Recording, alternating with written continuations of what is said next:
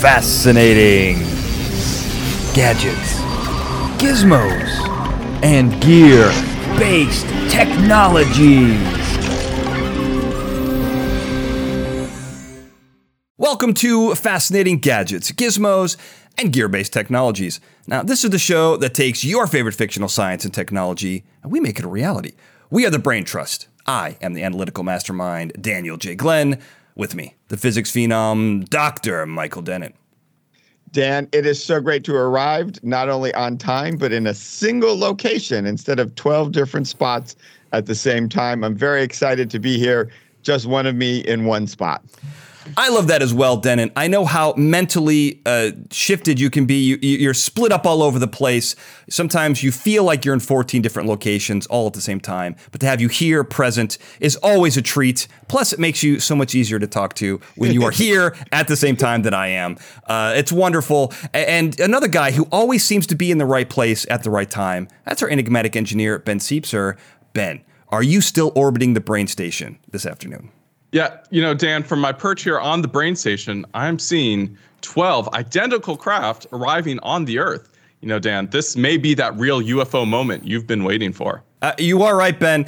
It is the moment I have been waiting for, but I'm pretty prepared down here on Earth for that. And I bet you feel pretty proud of yourself that you're flying above the Earth while these extraterrestrials come down and do God knows what to the people of Earth. But there is one advantage to being down here with us, and that is you get to hang out with our special guest this week, who is Kalpana Pot. She is, of course, you probably know her if you're watching the show. She has a famous TikTok channel called Talk Nerdy to Me, and I'm not a particularly big fan of puns, Kalpana, but I have to tell you, that is a fantastic name for a TikTok feed. Thank you. I'm so happy to be here, guys. Anytime I get invited to talk about sci-fi or anything space related, I'm there, even though it's 10:25 in the morning on a Saturday, but you're welcome. But also, I appreciate you acknowledging my TikTok name. I have to say I hopped on early enough, right after the pandemic, like everybody else. So I was able to snatch that very creative name. And now I have impersonators, but I still have the best version of Talk Nerdy to Me pun style. It's great. I mean, if I like it, everyone's going to like it. That's for sure. I'm the toughest critic. But, you also work at the Griffith Observatory, which is, a great place to go if you want to learn about astronomy, whether you're young or old or anywhere in the middle. You teach them all. And, I have to ask, you've been there a while. I'm sure you've gotten a chance to look into that fantastic telescope. You've seen all sorts of wonderful things throughout our universe. But the question I have to ask you is, has anything looked back at you? That's a very good question. Nothing sentient that I've known has looked back at me, but we have seen some very cool celestial objects, Saturn, Jupiter, the moon, Orion Nebula, various star clusters. Mm-hmm. And although I felt a connection to them, I couldn't directly see eyes staring back at me. But it's only a matter of time before something arrives at the other end of that telescope to do so. It is true. I mean, so maybe not eyes, but any sensory organs at all? Have you? That's true. I shouldn't be so close-minded and just say eyes because things might be looking at me through other means. So, but I still haven't sensed that just yet. Okay, that's fair enough. And you've done a great job. We gave you the task of picking out a movie for us to discuss, and you chose The Arrival. What a great movie. When you gave it to us and I mentioned it, we watched it and we were really embarrassed that we haven't done this movie before because it's got everything. You've got languages, you've got people of Earth coming together, you've got extraterrestrial invasions. What about it for you made it so special? I absolutely love this movie, saw it in theaters when it first came out, and I put it right up there with my other favorite sci-fi movie, Contact. It's just like right there. The only reason Contact scores higher is because it's a Carl Sagan film. But in terms of quality of story, like Arrival to me was a 10 out of 10. I didn't find any holes. The music was absolutely fantastic. And even a movie like Interstellar, I tend to like the more grounded sci-fi stories, something that still somewhat takes place back on Earth, but, allows us to question how humanity would react if we ever encountered other life out there, which would be the greatest discovery in human history and would answer all of our existential questions. So I really like those grounded sci-fi films that really speak to the heart. And Arrival was just amazing. And fun fact, I met Amy Adams at Griffith Observatory, just out of sheer coincidence, soon after the film came out. So I had to plug that in there. You didn't have to, but you definitely did, and we appreciate Right. it. I had to, trust me. I had to. I just have to say, Dan, I'm impressed that our guest got a plug in before you did. I know. I can't believe it. It's truly beyond belief. And what else is beyond belief is you say that this will answer all of our existential questions. And I wonder if the indigenous people of, what we now call America had those same questions when Christopher Columbus came over and basically wiped them out. I think those are the existential questions that having extraterrestrials land on Earth are going to answer, if I have to give my personal opinion. But I think I want to know what you guys think. The conceit of the movie is it starts out, well, it's not the conceit, but the initial part of the movie is all of these gigantic jelly bean shaped craft land around the Earth on various metropolitan areas across the globe. We know aliens are here. They're going to do something. We don't know what. And I'm curious, what are your first reactions? Denon, I want to know what you're doing at this particular moment in time. Well, Dan, they land and in a very sort of peaceful way, unlike things like Independence Day, where they hover menacingly, or other arrivals where they start shooting at us right away. Right. They're out in fields. They're out, they're not damaging buildings. They're respectfully hovering just a little bit above the grass, but basically landing calmly. I take that as a sign of peace. I'm running to the nearest ship. I'm knocking on the door and I'm saying hi, welcoming them as neighbors, maybe bringing some chocolate chip cookies. Wow. Well, that's interesting because I grew up in a house of brothers, and there's nothing that's more menacing than someone holding their fist or their finger a millimeter away from your face saying, I'm not touching you, I'm not touching you. So to me, being that close to the Earth might as well be saying, we're here and this is our land now. Well, that is the brother to brother thing. But remember, that doesn't take into account gravity. These are landing and they're just being respectful and not crushing the grass. You know how we really care about grass and our lawns here, particularly in America. Definitely. So right. They're aware of that and they're just being polite. Fair enough. Okay. Well, let's go. Ben, I'm curious what you think, because I know you live in a place without any grass at all. So we're taking lawns out of the equation. What are you doing when these things show up on your doorstep? Yeah, there's only AstroTurf in my courtyard here. Well, the thing is, when I see these spaceships specifically, Dan, you said the bean. I'm reminded of the Chicago bean from your hometown. And clearly these are artists, these are philosophers, these are aliens that come in peace because they're here in a beautiful art ship and they're here to spread their knowledge. I can tell right away. And so I want to go up there, find out their inspiration and find out about all the other cultures and things that they've visited. I think that's the mark of a higher intelligence is art, right? I mean, that's how you know that they at least, forget the spaceships. If you appreciate art, if you can make something beautiful, as the great Doc Brown said, if you're going to travel through time, why don't we do it with a little style, which is the exact reason why he chose the DeLorean. That's what I think. Now, I would run in the exact opposite direction. I'm hardwired to listen to the primitive DNA that has been honed over years of evolution. So if I see something like that, I'm going to go in the opposite direction. I'm not going to walk on the next door and give them chocolate chips. But Kalpana, I'm curious what you think. These things show up. You've got the experience. You've looked up. You've probably seen them. They definitely know who you are. What are you doing when they show up? They've definitely heard my TikToks at the very least, Without question. Propagating through the universe at the speed of light right now. Yep. And they appreciate how much I hate on flat earthers, but we'll avoid that topic for today. But my answer correlates with Michael's. I would be very excited. At this point, my thought process is if they were able to traverse the universe and end up here, running isn't going to get me anywhere because they're going to find me anyway. So I might as well try the peace approach. But I also agree. It's about the arrival. So when you see other films, like you mentioned, Independence Day, or even I'm thinking War of the Worlds, they always mess with our weather and atmosphere. It's like a menacing entrance. But these guys literally just appeared. So they didn't mess with the clouds. There weren't any thunderstorms. There wasn't any fire in the sky. So I would also take that as a sign of peace. And I like sugar cookies. So that's what I would take them. Okay. Wow. I can respect a good sugar cookie. I don't think This is why human beings are going to be so easy to take over. Everyone thinks they're coming in peace. I'm going to live in my underground bunker. And if if we look at if we use movies as proof, which we always do on this show, the people who survive these types of invasions are the ones who become moles and live underground. So I feel like I've got a good chance. Whether or not I want to live in a post-extraterrestrial world is another question. But I think I've got the best shot here. But you bring up an interesting point. Like, what would these aliens look like? What is their home world? What type of physics kind of inform what they look like? And we see them in the show. In this movie, we do see gigantic. They kind of look like Thing from the Addams Family crossed with Cthulhu in a weird way. They're gigantic, elder gaudy type creatures, long spindly legs, running around shooting ink out of their fingers or whatever you want, tentacle like hands. But that's a very unique creature. And that evolves under very specific physics. So, Denon, I'm curious, as our goat horn expert, what is it about the physics that makes it look the way it looks? Well, what's really cool about these is they grew clearly in some sort of fluid. We're not really sure, is it a dense gas or a light liquid? That's the beauty of physics.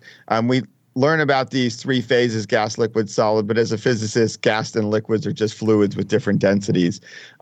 But all of these symmetries, all of these human creature designs, just come from the physics of growth and how instabilities occur. So you mentioned the horns. We've talked before on the show that you either get curling horns or branching horns. In this case, they're clearly growing tentacles. And the interesting physics is they end up with 7. And we don't see 7 a lot. We see a lot of even numbers, bilateral symmetry. We see your favorite animal, the octopus, with 8. That's true.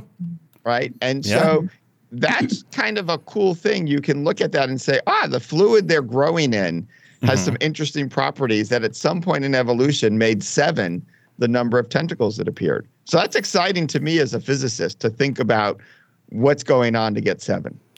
7 is an interesting number. That is true. I know, Ben, you were kind of held up on 7, why it's 7 and how that affects, at least their language. Yeah, well, I would think it affects a lot of things, especially math, right? We have base 10 math pretty much because we have 10 fingers. Right. And so I'm curious with these aliens, with the heptapods, are they doing base 7 because they have 7 fingers per tentacle? Or are they doing 14 because they use 2 tentacles to count? Or maybe they use all of them? Do they use base 49 and they're doing way better than us? Right. I'm really curious. I want to learn their math. I think it's really what it comes down to.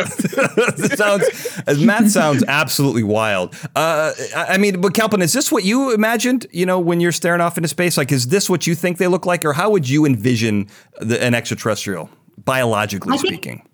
Yeah, I think my judgment's always been clouded by, the UFOs and the little green men with giant heads. That's just, my imagination was limited in that degree. So that's, Oh, they're gray now. Yeah. In the 90s, they were green. Yeah. Well, and since 1947, they've been gray. Yeah, Dan's convinced they landed, really. Yeah. Okay, gotcha. So he's actually seen them. He can confirm the grayness of the, I feel like green would work better here though, speaking of grass, but I suppose they'd be green in America and maybe gray everywhere else that don't waste water on grass. But I've always had that thought in my mind, something that's somewhat humanoid, just because from childhood, that's all I've ever seen when it comes to entertainment or people's real encounters with aliens. But I do like the way they design these aliens or creatures. And I love the fact that symmetry is so a part of their everything, their existence, their language, the way they see time, their actual structure of the body. I love the details and the thought put into that. And the short story that this film is based on really emphasized that as well, which I thought they did in a really good job. It's interesting that you mentioned symmetry because I think of this as being almost asymmetrical. I mean, that is a form of symmetry. But when we think of creatures, we always look at bilateral symmetry. That's how we judge what beauty is, right? The same thing on both sides, split down the middle from crown to foot, for lack of a better definition. But so these don't really have that level of symmetry because 7 is an odd number. We do have trouble with it. And even as Ben mentioned, they've got 7 tentacles around 7 stalks. I don't know what they are. Are they arms? Are they legs? Who knows? Legs. Who knows what they are? So that is interesting. But I think that their body type does influence their language. And this is what's kind of interesting about this is they both have a sonic language, something that we hear, but also a visual language, which is fascinating. And they're unrelated. This I thought was really interesting. And I'm curious, then, we talked about environment. How does their environment kind of influence how they're going to communicate with each other? You know, what's really interesting, Dan, is you mentioned both the sound and the visual, they're drawing, and that's tricky because we talked earlier about eyes, and we don't actually see any eyes. So what fascinates me about having this ink drawing as a language is I wonder how they're detecting the ink drawing, right? You talk about the physics. What's their detection system? Ours is visual, but fluids are really cool. You know, you can send vibrations easily through fluids. Having that ink as a denser structure, maybe it's sort of a dolphin-like thing, right? Where those noises are clicks and, you know, they seem unrelated to us, but that's how actually they're sending out sound, reflecting off their ink drawings. And that's how they're, quote, seeing the ink. And that's why it seems disconnected. So maybe they're actually connected in a way we just never figured out. You mean they're using like echolocation to see what they're echolocation to read their ink. That I did not think about that because that's a great. I wasn't prepared for that then for that moment of brilliance. You got me stunned here. You got me speechless, which is not at all. That's not language at all, right? You've got me anti-language.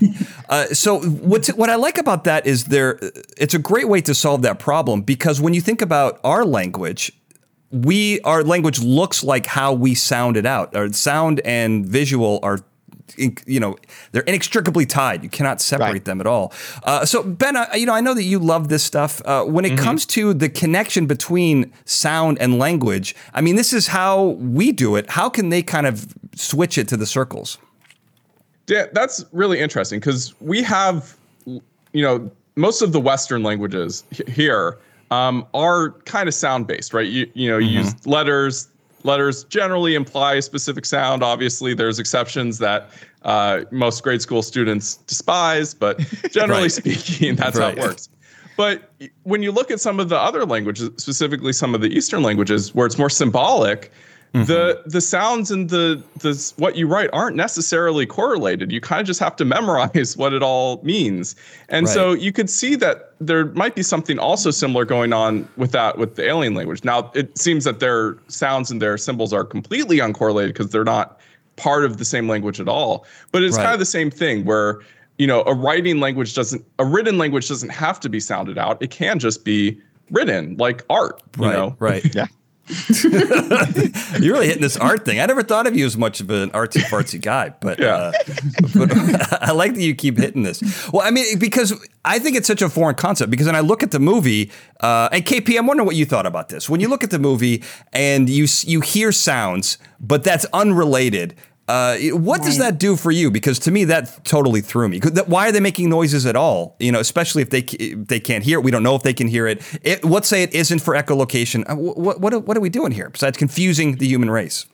Yeah, I wondered because I believe I read the short story first and then I watched the film back in the day when it came out. And in the short story, they did have eyes. And so I felt like this was just something to do for aesthetic purposes. It looked really cool and it allowed the audience to ask questions like this, like really delve into the science of their language. Like, okay, well, if in the film they don't have eyes that we can see, or maybe they're covered underneath something because they just don't need it to be at the surface for whatever reason, then it allows, again, the audience to ask these questions that really delves into their language. But I always thought the circularness of their written language is really cool. And you're saying, in the Western world, one letter equals to one, like, very little sound. And in Eastern languages, ethnically, my family's Indian, and I used to know how to read and write our language, and I still probably kind of do, but then they are more symbols, and each symbol itself is a multiple of letters. And I remember in this film, the circle of their language, each section of it was the same way. It's not like this was A, this was B,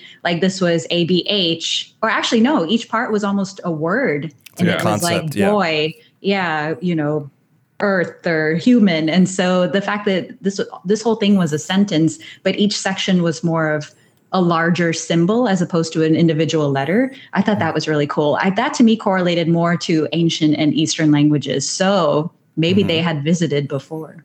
It's an interesting thought, but I mean, it raises a question, right? So there's the great Austrian philosopher Ludwig Wittgenstein said, if a lion could talk, we would not be able to understand him, right? So before we get into the nitty gritty of how a language works, communication is the key here, right? And what that quote is really saying is that a lion's experience is so alien to us, pardon the pun, that we would not even be able to have any frame of reference to understand what their life was like. It's kind of like today. Everyone thinks that their frame of reference is so unique, but in truth, we're all humans, so we all kind of can understand each other.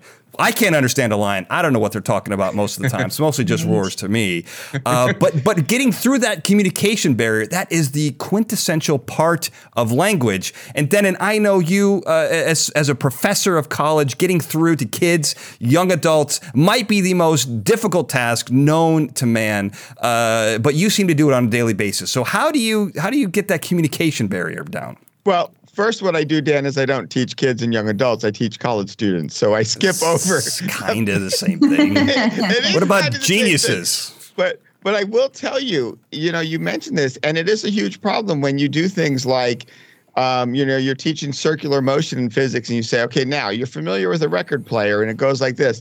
There was a window of time where the sentence, you're familiar with a record player, did not work because there were whole generations of college students who did not know what records were. When records became cool again, Dan, teaching got easier. Let's just say, wow, it was my go-to cultural reference and tool for the first 5 years of my career. That's about how long it lasted. And then as soon as you have a CD player, you can't see the thing spinning. Yeah. And then as soon as you have an MP3 player, you don't have anything circular. So, right. I thought you were going to say you went to wax cylinders first. I wasn't sure how far back you were going with these references. No, just records. Just records. Okay. But it goes to that heart of that experience does kind of guide the analogies you use, the metaphors, the symbols, what the words even mean. And I will admit, I have children. They're Thanks for admitting that. They're in their early to mid 20s. And I'm learning that a lot of English words that mean one thing apparently don't anymore. So communication is all messed up. The word period has all sorts of meanings I just don't understand and don't think I ever will. Yeah, well, that's a funny one because period has probably 5 or 6 different meanings depending on who you are, where you are, what you're teaching, even what gender you are. I mean, there's a whole bunch of definitions, which is fascinating. Exactly. And I mean, even today, if you say something slaps, that means that it's good. It doesn't mean it's not domestic abuse anymore. It means that this is something we like to listen to, which throws someone, like me off. I'm on the cusp of being old, so I don't know what's going on. And Ben told me that slaps isn't even popular anymore. So keeping up is very difficult, right, Ben? Absolutely, Dan. I'm always on the got my finger on the pulse of society and know what all the cool words are at this point. Yeah. Well, and so you mentioned records, Denon. And one of the things I would be remiss is if we didn't talk about the Voyager Golden Record, which was sent out into space for some alien civilization to find and discover everything about our culture. And, this was a record. I mean, this is right up your alley, Denon. This is something you can understand. And cool kids of the day knew what was going on here. But, I'm wondering what you think, Kalpana, as someone who enjoys outer space, what do you think about the Golden Record? And do you think we should have sent it out there for people, other races, other species to be able to find us and know so much about us that they could convince us, or at least the two of you, that they come in peace? Yes. Okay. I know Stephen Hawking said that, searching for intelligent life out there is probably a bad idea because just look at the history of our human nature. Right. Either way, though, I don't care. If we're meant to be wiped out, then it'll happen. So. Oh my God! What are you doing? I think that. So to circle back again, another pun. Man. But flat earthers make me want aliens to be hostile. I think it's just time to go. Jeez. Wow, this took a weird... I didn't expect that. I do love that you have a grudge against flat earthers and you are putting it in it every year, taking your shots. That's fantastic. I mean, So Ben, let me ask you. A record is flat. It was from Earth. That's right. What do you think about what's on it? And how would the aliens even know how to play that record in the first place? While it is flat, it is also round. So it's Right. it's a real challenge when you think about it. It certainly is.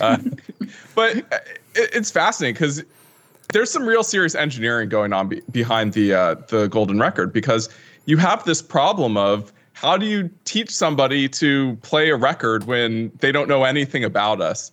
And one side of the record is the grooves we're used to, with like the sounds of Earth and some pictures and other stuff. But then on the other side, there's all these diagrams about, one, how to play the record.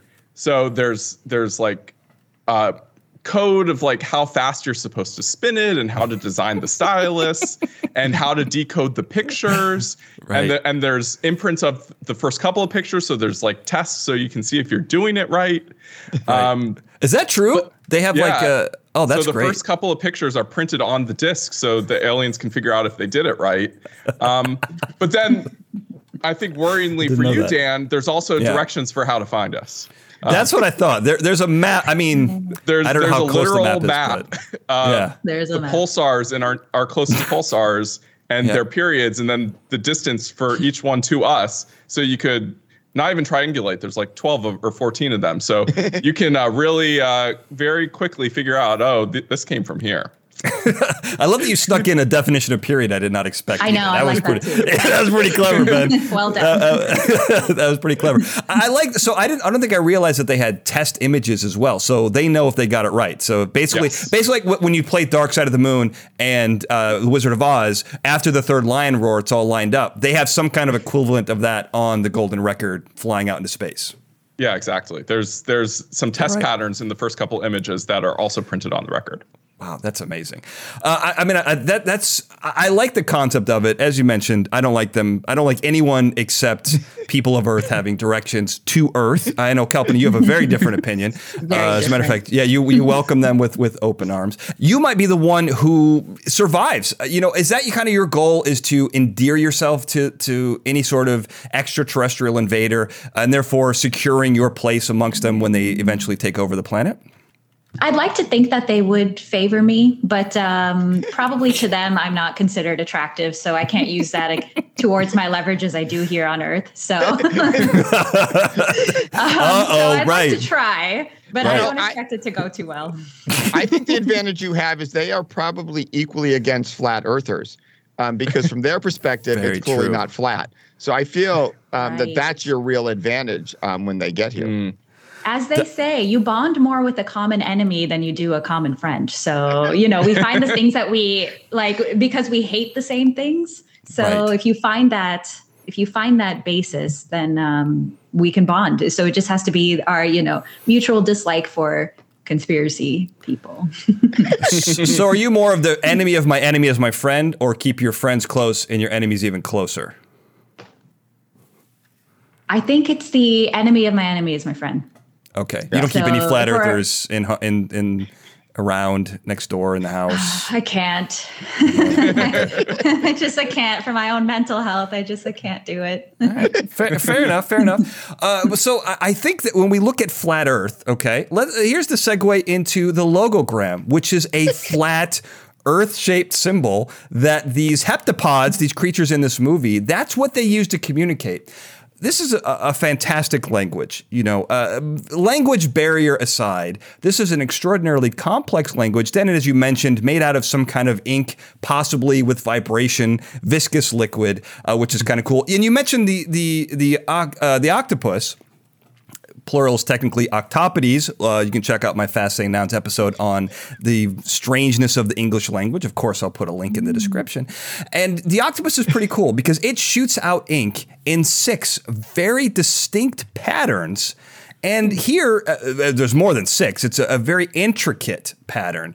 How do you get that level of detail and nuance using sonic technology, echolocation, or whatever you think that these 7 tentacled creatures are using? Well, Dan, you know me. I love my foam. I love physics. I love studying fluids. And I really think they're taking advantage of cool properties of fluids that create very, very distinct instabilities and patterns. We see this all over the place. If you flow a liquid in another liquid at the right speed, it always breaks up into similar sort of structures and patterns that are very precisely determined. And I think that's how, because it's hard to imagine how you would get control over fluid just by squirting it out like they do. They're not really drawing it, they squirt it. So I think these are physicists at the heart. They're using the normal physics instabilities, and that creates this rich variety of patterns. And so it's varying the speed of the ink as you draw it. And then I actually think the echolocation is for then reading it back, not for making it. But you could actually possibly use the vibrations to draw it, but I'm going physics instabilities to draw, echolocation to read. Okay, that makes sense. I mean, because one of the things they say that makes this language unique is that it's almost as if you took two hands and you drew a sentence from either side. It kind of came to the middle. There's no beginning or end. It's circular. Besides being kind of a mind bender, it's also extraordinarily artistic. So, Ben, I know that given your extraordinarily recent shine to art that you've taken, this language must at least aesthetically pleased you. Oh, absolutely. I think it's modern art as a language. It's fascinating stuff in that you got all these like cool curly cues. You know, maybe you see antlers. You know, it's almost a Rorschach test in as a language. If you think about it kind of is. Well, that requires interpretation, and that would be anti what this does. This is very specific. But I like what you're saying. Well, yes and no, but also, you know, while a Rorschach test is open to interpretation, they're using a computer to interpret the language. You know, it took, you know, they had to teach like some sort of AI or something to look at these symbols and kind of correlate and figure out what do each of these segments mean. You know, that it on its own is a complicated task. I think so. You know, and it makes me think, you know, given the complexity of this language that seems to be conceptually based in segments in 12, I think it's 12 bits, 12 little segments across. You know, Kalpana, being the only person in this group who's had any exposure to reading, at least for real, reading any kind of Eastern language or any language that's concept based, what did you think about this when you saw it? I mean, it feels way more complicated than anything that we have on Earth, obviously, but if you were to stack a bunch of concepts together, I feel like if you put them side by side, put them in a circle, maybe this would be very similar to what we have going on here. Yeah, I found that interesting too. The way the AI or humans interpreted their language, as we mentioned earlier, each section of the circle was basically a word to us, might not necessarily be to them. And so we have such a strong grammar requirement when it comes to languages on Earth, like, you know, subject, I'm not even remembering anymore, verb, noun, all of that stuff has to actually fit into a specific structure. And whether it's different in Eastern languages, that structure still has to be there. You can't form one sentence one way and then the next day do it differently. The people won't really understand. But what I liked about the circle, which kind of just makes you think of the as most basic of a language can be, is just to convey a message. Like, who ultimately cares about the grammar and the structure if you know what they're trying to convey? So if, let's say, the circle said, you know, human, earth, arrival, weapon, they use that word a lot, help, you kind of get the idea of what they're trying to say anyway. So we don't need to be so structurally concerned. You get the message, and that's ultimately all that matters. I think so, but it's interesting because maybe it's the British influence on the world. But, you know, in Britain, how you say something, what you say, you know, language is a social hierarchy. It has nothing to do with actual communication. But I wonder, do you think that there's any of that in this movie, that maybe these two creatures have some sort of hierarchy that you can tell by their language? Yeah, I would think within their own species, they probably have a lot of grammar teachers and structural requirements as well as we do here, because you're absolutely right. I couldn't agree more that as a species evolves into something more intelligent, as does their language, and we put those requirements for people to learn, because it shows you how intelligent a being can be if they learn big words and ace their SATs. So I'm sure with any advanced civilization, they would have that same correlation, because language is fundamentally the most important thing, I believe, to a species' survival. How do you survive as a species as a whole if you cannot communicate with each other? I mean, that's a fair question. I mean, that's a fantastic question that I can't answer. But what I can say, I can't either. and that's good. I mean, I think us thinking about it, there is no definite answer, right? But what I can say is, what if we simplified language? I mean, there's some arguments that binary language, the language of computers, would be a much better universal language. It's specific. It's kind of without emotion. You can really get down to the nitty gritty. So, Ben, as someone who uses computer language natively as an Android, what do you think about that as a superior form of universal communication? Binary is great because it's really good at clearly showing what your data is. It's ons and offs, ones and zeros. If it's transmitted, it's very clear if there's a high or a low on your carrier wave. That part of it's great. The problem is, how do you interpret it? Here on Earth we have all sorts of different ways to interpret language. I would say 0011, 0001. And Dan, I know that means one. That's the number one encoding of binary, but it could also just be a number if in a different encoding. Sure. And so you have all these problems of, yes, binary is really great for storing data safely for long term because it's so clear in what it is, but our binary isn't going to match what the aliens' binary is, and they're going to have to figure out how to interpret it. That's an interesting thought. I mean, so it's always about the decoding. It's always about going from one to the other. I mean, whether you use Morse code or binary, you still need to know what the dots and dits and dashes mean, is what you're saying. Exactly. Okay. Yeah, this is why, Dan, I really like pointing. Physically like pointing, like with your finger? I like physically pointing and making gestures. Okay. And they do have tentacles and they can point and make gestures. So I do wonder how much gestures are just kind of a fun way of doing stuff. Yeah, that might be truly universal, because one of the things that I learned in another fascinating Nouns episode that I did on the friendliness of dogs, is that because we've evolved so closely with canines over the years, they actually read our face. And if you point to something, they'll follow it. So often, if I drop something on the floor in the kitchen, I will point with my foot to my dog, who's always watching me, and she will scamper over and eat the little piece of cheese or whatever I've fumbled onto the ground. Universal, right? Maybe then. So you're saying that sign language might be something that's more universal than binary? Well, I think it's an interesting question, because once you start going all the way to sign language, you now have attached very specific meanings. Okay. Right, to the different things. And I think that's the issue. I liked something, Kalpana, you said earlier about like the generic sense of the circle without the grammar versus then moving to the grammar rules, right? I think there's those two stages. And I think these aliens are very smart. They're probably using the most basic, simple equivalent of gestures. Like, I was once, when I was younger, on a train from Versailles to Paris. That's the most name dropping I can get. I don't know. I was in Europe once. This sounds like a joke. And nobody around me except my friends spoke English, and I don't speak any other language except English.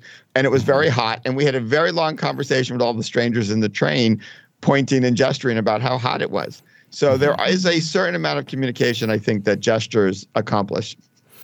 I would say that's probably true. I mean, if you look back to the caveman days, right? I mean, Og and Grog, they probably communicated over what chunk of meat they were going to eat, or what woman they were going to pull by the hair into the cave. It was not a progressive time, but I think that they pointed, grunted. This is early communication, but we've come much further than that, Denon. But you're saying the basis is all grunts and points. I think in this movie they start with that, right? Sure. Yeah. Right. The sounds. Absolutely. That's true. Yeah. Well, I think that's right. Yeah. And also with Amy Adams' character, Louise, when she's first trying to just express what human is and what her name is, she just goes up there and kind of does the chest pound and, says, human, Louise, like that, that's how it works often when people meet, on this planet. When you meet somebody who doesn't speak your language, you just kind of point to yourself and say Ben, or what, because what else are you going to do? Right. Do you think so, Kalpana? I don't know if I agree with Ben, but you can disagree. You can agree with him before I disagree with him. We've disagreed on a lot of stuff, Daniel. For instance, I'm welcoming the aliens. You're not. I agree in this instance. I think I love flat earthers. You don't. Yeah. Yeah, you love flat earthers. You probably are one. Just kidding. Sorry, not to insult you that way, but it's okay.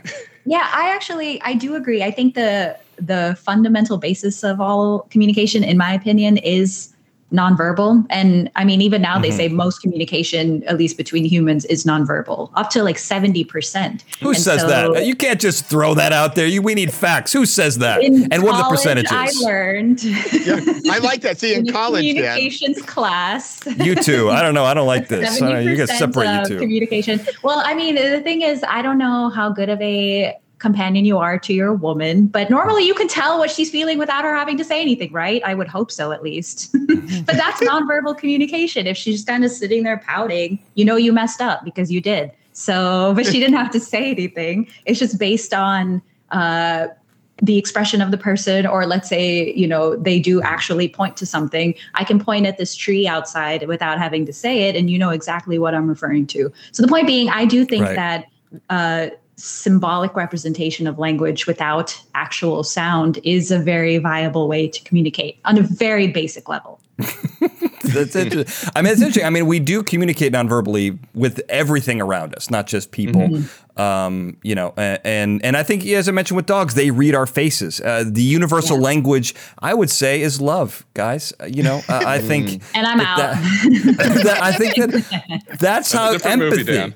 Empathy, emotion is how you can communicate universally. But one of the other things that's kind of interesting in this movie, as you mentioned, you said you're out, Kalpana, which tells me that, how your perspective is extraordinarily different than mine. And perspective in this movie is everything, right? They make this very interesting point about language, which is the perspective of the languages are kind of born out of a culture or an identity. And that kind of informs your entire perspective. If you learned your language based on chess, then everything every reference point would be black, white, attack, defend, win, lose, king, death.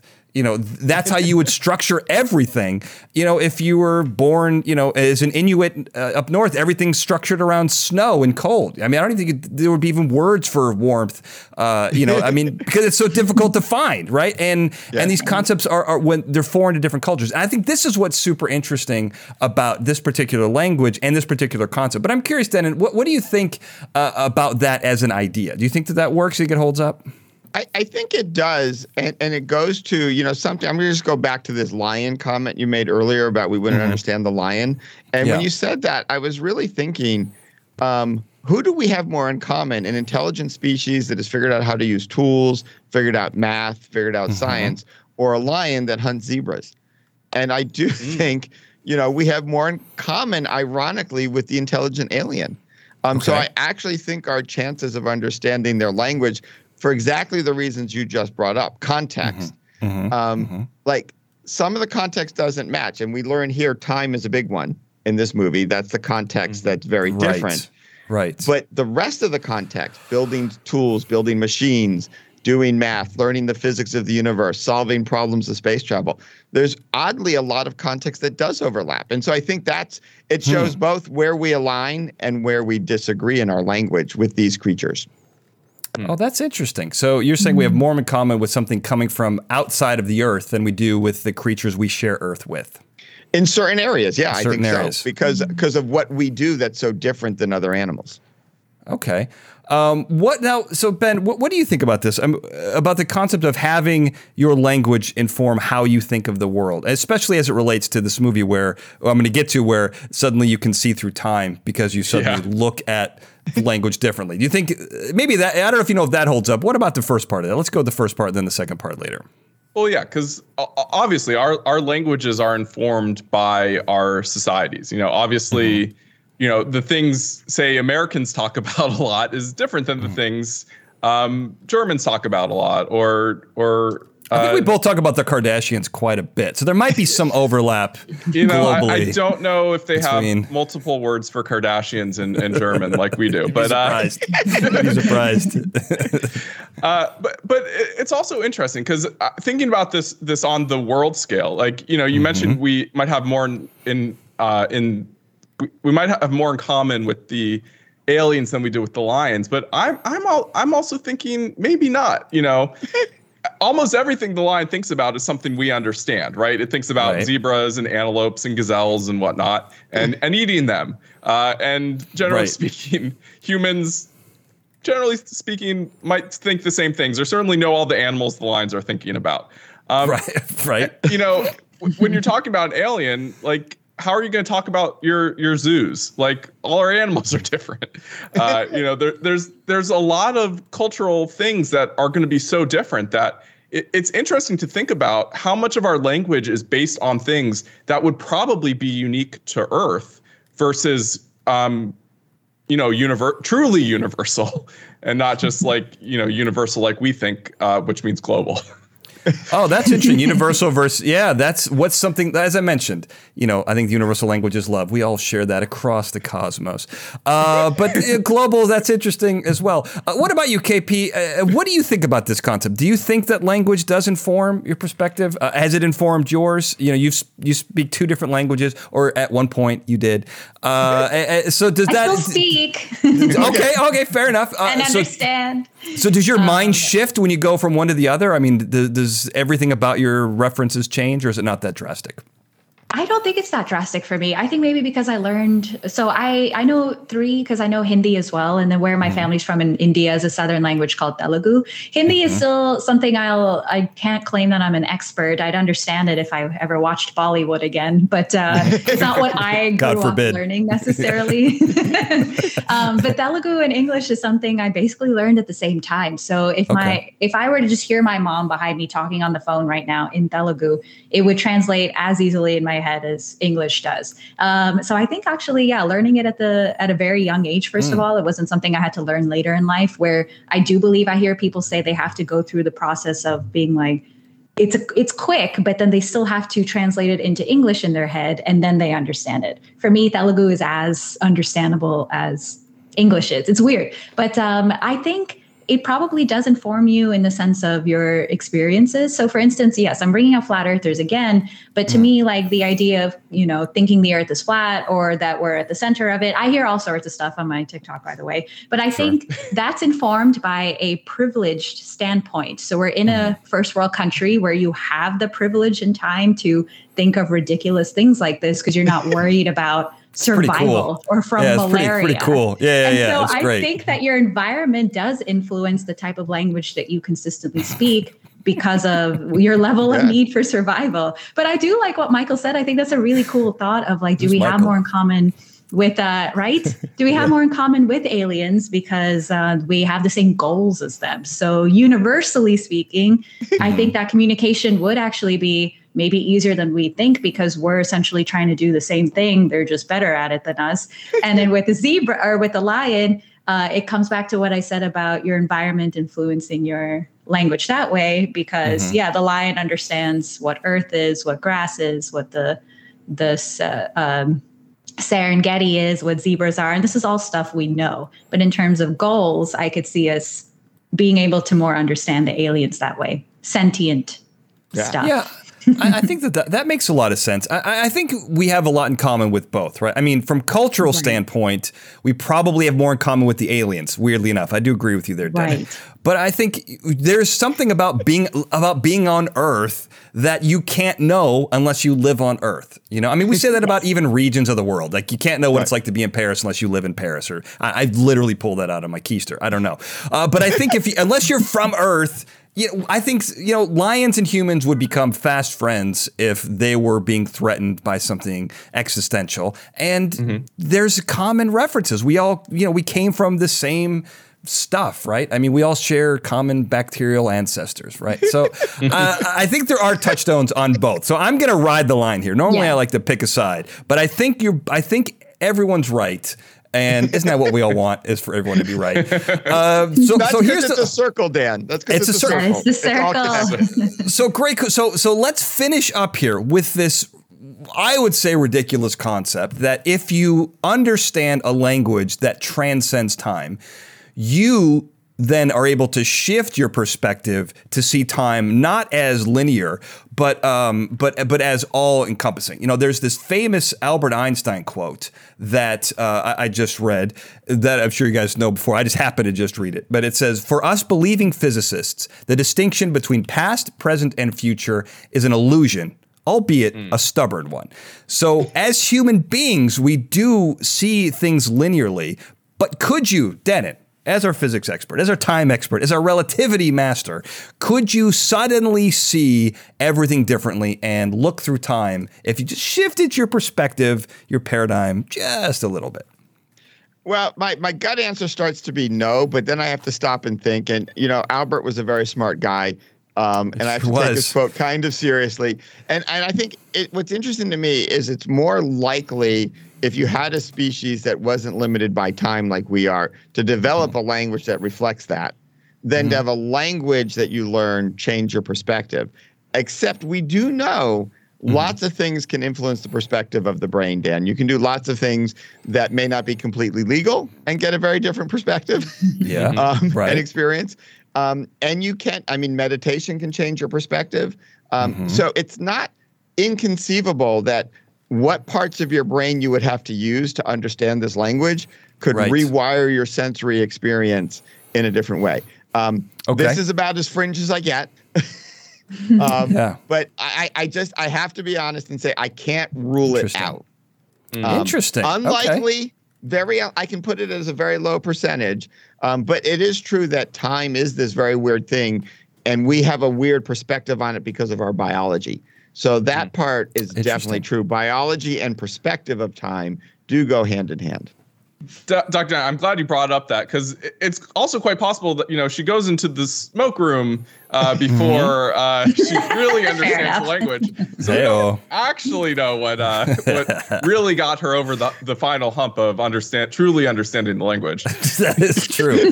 There are many vaporous substances that can open up your mind and expand it, I think is what Ben's saying. But I love that you respected Albert Einstein's quote and that you feel comfortable enough to call him Albert. I feel comfortable enough to call you KP. KP, you kind of disregarded another great mind, Stephen Hawking, and said basically he was wrong. We should invite the aliens here. So what do you think about this perspective? Do you agree with Einstein, or are you going to throw him aside and blaze your own trail? No, I do actually agree. I mean, again, coming from an Eastern culture, this is getting more away from at least science that we know of and more into the spirituality realm. But then, you have like in Hinduism, for instance, which is what I grew up in, they always said that time was an illusion, even in like the ancient texts. Not to necessarily say that biologically speaking, the way we are in human form can transcend that. So then, of course, I would question like the theory or what proved to be a true theory in this film about her brain getting rewired and transcending time. But that idea has never escaped humanity, even from a long time ago. And in the Eastern religions, where you think of the idea of reincarnation and, human form is just a form, but the spirit underneath it is what's, again, universal, even time-wise. If you see that as your true entity, then we have transcended time, because I'll be back again to experience Earth or maybe even another place in the universe. Again, this is going away from any kind of science that we know of, but it is interesting to me that in ancient parts of the world, these were thoughts and beliefs that they've always had, which is why I do give this movie a pass, even though to people it could seem kind of extreme that, she learned a language in a few months and now she can see the future. It's like, well, these are concepts that we've thought about for millennia anyway. So if this is the way in, something that is a bit more scientific, because who's to say maybe it couldn't work, then I think actually this would be the way to go, as opposed to, I achieved nirvana and now I'm immortal. Like, why not let it be something like, she learned this insane language from these beings that aren't affected by time. Cool. I'll let that be the way that we can actually transcend it. Interesting. Well, I'm surprised at your and Denon's answer, but I like it. And I'm going to root this in science for you guys. I have an upcoming episode, God willing, with Russell Targ at Fascinating Nouns. Denon, you and I are going to be going to Contact in the Desert. We're doing shameless plugs all over the place here. He's going to be there, so hopefully I can introduce you to him. But so for those who don't know, he was he worked for the CIA and the CIA remote viewing program. And what he was able to use with science is is to show how non-local our conscious can be, meaning you can, with very simple exercises, go anywhere within space or time. You can be aware of things across the globe. You can be aware of things in the past, present, and future. So there is way more science behind this than I think you realize or that anyone realizes. And so this makes me think it's possible. I, however, do not at all think it can happen with a language. So I am not giving this movie a pass. No way does this movie get a pass on that part. But I do think it's possible. It's definitely around there. But one thing we do is we have to pass off this show to another one.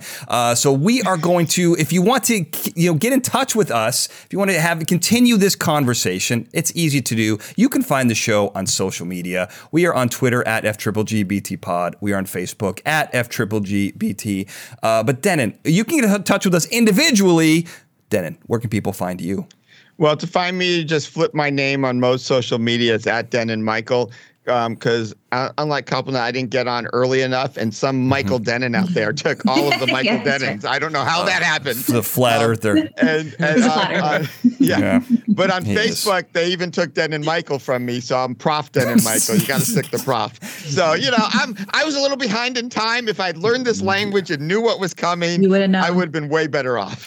You would have known. I mean, you got to go in early, right? I mean, you got to get like Talk Nerdy to me. You got to be one of the first people there, Denon. You got scooped. What about you, Ben? Where can people find you? Luckily for me, I have a unique name, so I was able to get at @bseepser on all the major social media platforms. That's wonderful. What about you, Kalpana? Where can people find you if they want to listen to your thoughts about all kinds of things, whether it's this show, whether it's about The Arrival, whether it's about flat earthers, or your disregard for famous physicists' quotes? Where can people find you? So as we mentioned, my TikTok is where I do all my science content. It's Talk Nerdy to me, talk spelled TOK, not the traditional talk, because language can be interpreted however it wants. And then because I also have a unique name that people struggle with, but it gives me an advantage because no one else on earth is named Kalpana Pot. So if you just typed in Kalpana Pot, even on Instagram, I'm the only one. Okay. Wow. Yeah. That's fantastic. And of course, you can find me on Twitter at Daniel J. Glenn, on Instagram at The Daniel J. Glenn, and on Facebook at Analytical Mastermind. And you can find this show, of course, on every podcast platform, but also on FGGBT.com. And if you are listening on your favorite podcast platform, make sure that you rate, review, and subscribe.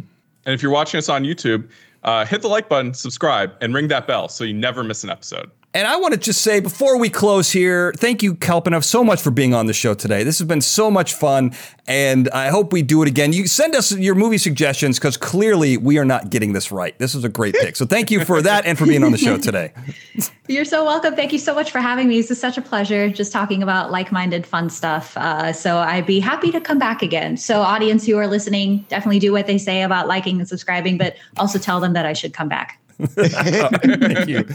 And of course, we try to teach you everything about science, but this stuff can be misused by those hell-bent on world domination, such as an extraterrestrial threat from outer space. So you want to use this knowledge and do good with it. Remember, when given the choice, always choose superhero, never supervillain. So until next time, thank you for listening.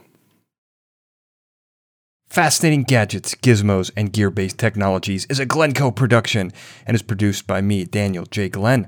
The Fascinating Gadgets, Gizmos, and Gear-Based Technologies introduction was produced by Daniel J. Glenn and Paul Sprangers, with music and sound design written and performed by Paul Sprangers. Now, of course, if you're listening to this episode and you've gotten this far, you're going to want to subscribe. Well, how do you do that? We're on all the major podcasting platforms, including Apple Podcasts, Google Podcasts, TuneIn, Stitcher, and Spotify. But if you're not already subscribed to those platforms, I made it easy for you. Go to our website, FGGBT.com. You'll find links to those subscribe buttons and also links to our social media, both for the show and for our individual experts, the members of the Brain Trust. That's all right there. FGGBT.com. And before you leave, don't forget to check out our other episodes.